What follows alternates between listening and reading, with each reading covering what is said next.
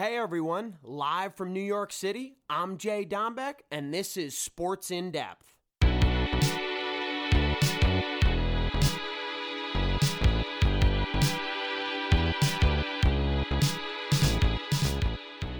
Hey folks, JD on hand, week 11. Really excited as always. I hope everyone had a lovely Thanksgiving. And speaking of Thanksgiving, let's start with the Thanksgiving games. 2 blowouts we had on our hands. The away team won both games. The home teams on Thanksgiving have been the Lions and Cowboys for quite some time. The Lions have been hosting since 1934 and the Cowboys since 1966. So these games, Deshaun Watson 4 TD passes and 318 yards in the air.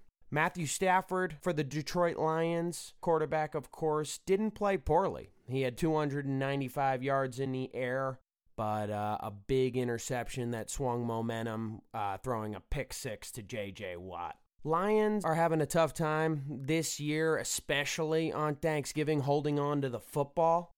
That was the difference maker in this matchup, and overall the better team won the football game. I think Stafford has been a very good QB since he's been in the league, but he's good statistically. High QBR, a lot of completions, a lot of yards, but winning football games in crunch time hasn't always been his forte, and Deshaun wins games. I mean, he's a playoff guy. Texans aren't where they want to be right now, especially actually 6-game suspension for Will Fuller, one of their best wide receivers. So this year, I'm not sure if they'll see a postseason, but next year, hopefully they'll be back on track. They got a really good defensive line, and the offense, when it clicks, it's top 5 in the game.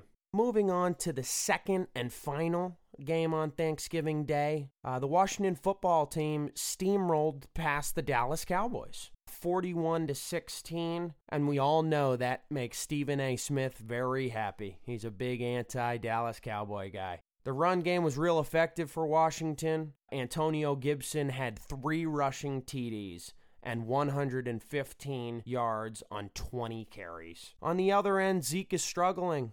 Elliott is struggling for Dallas, and they got to figure it out. I mean, the O-line hasn't been as good as it's been since he's been in the league in years past, but he's having fumbling issues, and that's something he needs to clean up, securing the football when you take a hit. Still hold on to that thing and try to turn these runs into positive plays and play the game north-south.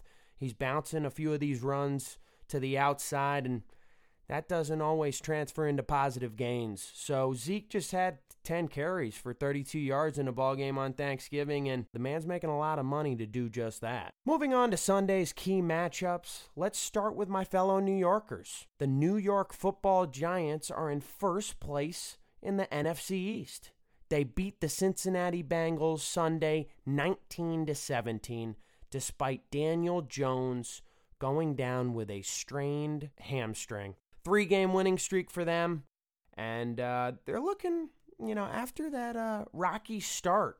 They started 1-7 with this 3-game winning streak, first in the division, and 2 wins head-to-head over the Washington football team. And to be honest with you, most people are picking the Washington football team to win this division. So if we have the head-to-head matchup, I think you could see Big Blue Nation in the postseason. But we'll see how all that plays out. Another big game, Titans against the Colts, and those are division rivals. Both teams having good years. They had the same record going into this contest, and Tennessee got the better of them. They did, folks, and King Derrick Henry continuing to dominate on the ground. He straight up carried them against the Indianapolis Colts with 178 yards on 27 carries with 3 TDs. Guess what, folks? Tennessee's trying to... last year they had a little bit of a run, as we know, beating Tom Brady to start and then Lamar Jackson.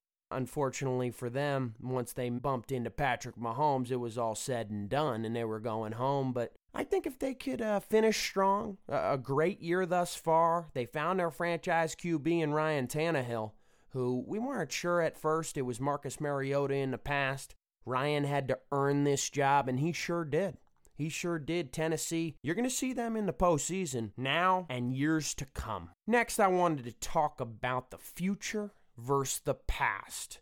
When I say that, I say Patrick Mahomes versus Tom Brady. I say the past because it's 43 years of age for Tom. I say the future because 25 years of age for Patrick Mahomes. And they're both doing and did special things. I mean, Patrick seems to be the face of the league without question at the moment. Numbers don't lie and championships don't lie, and he's coming off a Super Bowl win. And of course, with a 10-1 start, why can't he do it again? Everyone's thinking, hey, Kansas City, if they get by Pittsburgh, it should be all said and done. I wanted to also mention the difference in this game and the difference in Patrick and Tom this year, because Tom had 2 picks in this ballgame. He threw it away twice, and that's not like Tom. This year especially, he's having trouble down the field. Those passes over 20, 25 yards have been 50-50 balls that, to be honest, have usually favored the defense. And Pat just doesn't turn it over in the air. I mean, picks, he doesn't throw them. He makes smart decisions, and that's key. That's huge for the Kansas City football team, and Tyreek Hill is really coming up as that first threat, followed shortly behind by Travis Kelce, Patrick Mahomes' tight end, but his number 1 wide receiver just shows out. He shows out. I mean, Hill had 269 yards receiving, 203 yards in just the first quarter, folks. And Mahomes just doing what he does best, 462 yards in the air. And getting back to Tom Brady, 11 interceptions so far this year and a QBR of only 69.7. And the big question is Father Time catching up? I know Tom still has streaks and points in games where he's looks like Tom of old, but when Father Time catches up to you, it doesn't catch up so much on a skill level, because Tom Brady is going to be able to throw this thing till the end. But from an accuracy and completion perspective, you slow down a bit. And Tom's seeing that. And on top of him aging, it's even more difficult. You know why, guys? He's now on a brand new team, so it's 20 years in New England, and then moving on to Tampa Bay. He's got to figure his receivers out. He's got to figure if his defense can stop the other team or he has to score a lot of points. I feel that Tom, not a lose-lose situation, but if he wins here, a title here as well, you'll really be, GOAT debate where no one can touch it. And comparing these two guys at this stage of the game is sometimes unfair, and I understand that. But they're 2-2 head-to-head. And I think Mahomes really wanted to win this Sunday to say I'm 500 versus the GOAT. And I might be the next GOAT, but right now, respect goes to vintage Tom. Moving on, Buffalo and Miami continue to roll. They continue to roll. Buffalo beat the LA Chargers and the young stat king Justin Herbert, as we all know. And the Miami Dolphins just took care of the god-awful Jets. And for Miami, you know what's good? They're in the playoffs as of now. With Tua starting in some, Fitzy starting in some, and it hasn't been a problem either way. Winning record for them. And Buffalo as well, just looking good. I mean, they're beating good and stepping on bad teams. That's what the good teams have to do. And I think you're going to see Buffalo win this division. I know Belichick's still knocking at the door, especially with the New England Patriots beating the Arizona Cardinals this week. I think if New England finishes on a run here, they could sneak in. They could sneak in, folks. And Cam's looking better, transitioning over to that game. Pats did pull it out late. It was a tie game. Cam picked up a first down on a run. He got hit late, an extra 15 yards tacked onto the end of it, and through the uprights for Nick Folk and the New England Patriots, and they win by 3, and that's huge. Arizona, as we all know, Kyler Murray's stats look good. They're winning close ball games as well, so New England to get this one keeps them in that race. And moving on to the Cleveland Browns, and Baker Mayfield and the Browns are doing something this year that's certainly not expected. Cleveland Browns aren't even used to winning seasons, let alone 8-3 at this moment. And he's doing it with just a little bit of help. Baker has Juice Jarvis-Landry, but Odell Beckham Jr., folks, is out for the season. And they're still clicking offensively, but the defense is certainly one to talk about. They're stopping the run. They're containing the pass. And, hey, Cleveland being in the postseason, as I mentioned, is not expected. So good for Cleveland. Cleveland fans, the roster, the coaching staff, it's just awesome. And the Saints beat a quarterbackless Denver Bronco team. I know in the NFL, we wouldn't think a team wouldn't have a quarterback ready, but with this COVID list, with injuries, it just came down to that.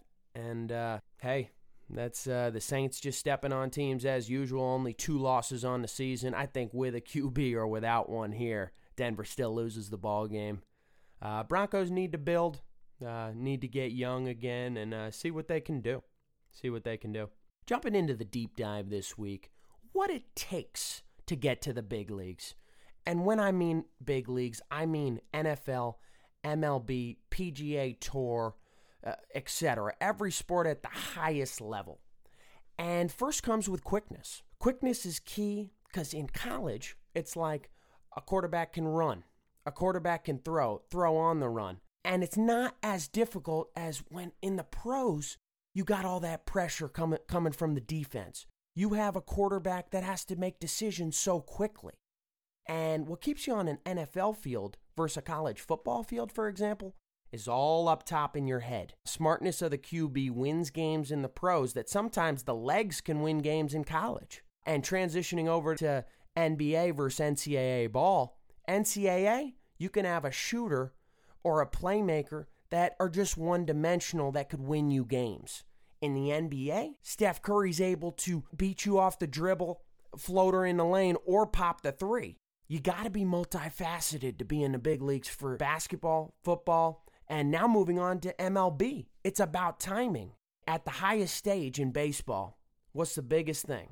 Timing the pitcher's pitch. And when I say that, it's not all about pitchers in the MLB are able to throw 98 miles per hour. No, in college they can do that too. But in the MLB, you got to be able to time everything. And if a curveball is coming at you, you have to time that because that's going to be much slower than a fastball. And then you got the circle change and a slider where it's going to be all over the zone. So back to the big leagues, with these sports, it comes to brain and being smart and discipline. Discipline's huge as well. Now I'll transition over to the PGA Tour and golf versus college golf. In college, you're like, I don't have to dissect and look too into the club choice. Now at Augusta National, for example, or at Winged Foot, you got to have the right club in your hand. You got to know where to aim it on the golf course. You got to know, am I going to try to get there in 2 on a par 5 or be smart and keep the ball in play? So, as I emphasize, college ball, high school ball, every next step has that transition. So it's high school, college, and then the pros for all of this. But at the highest level, decision-making comes into play, of course, but raw talent at the college or high school level has to be brought to the pro level with discipline combined with smart play. You got to put all 3 together to be great. And that's what's totally awesome. Me and my friends and family, whoever I'm talking to about college football, college basketball, we always say, hey, is that guy pro ready? Because we see him make decisions that you get by in college. But at the next level, are you going to be able to do this without A, turning the ball over, or B, taking a big shot from the defense? So, wrapping things up today, I wanted to mention here in the NFL, we're coming down to weeks where it's really important. And playoff hunt is going to become a lot closer. And teams like Green Bay and Aaron Rodgers and teams like Drew Brees, Taysom Hill, and the New Orleans Saints are going to try to stay at the top. This is the time where you either climb back from behind. Look at, for example, the 7-5 Tampa Bay Buccaneers. But guess what? Brady wins out, he's 11-5. And then things get dicey, and the GOAT is going into the postseason with momentum. So we got to keep an eye week to week because games down the stretch are going to be crucial. And we'll see how all these playoff races unfold. Love talking NFL. Love talking with you guys. Until next week, JD out.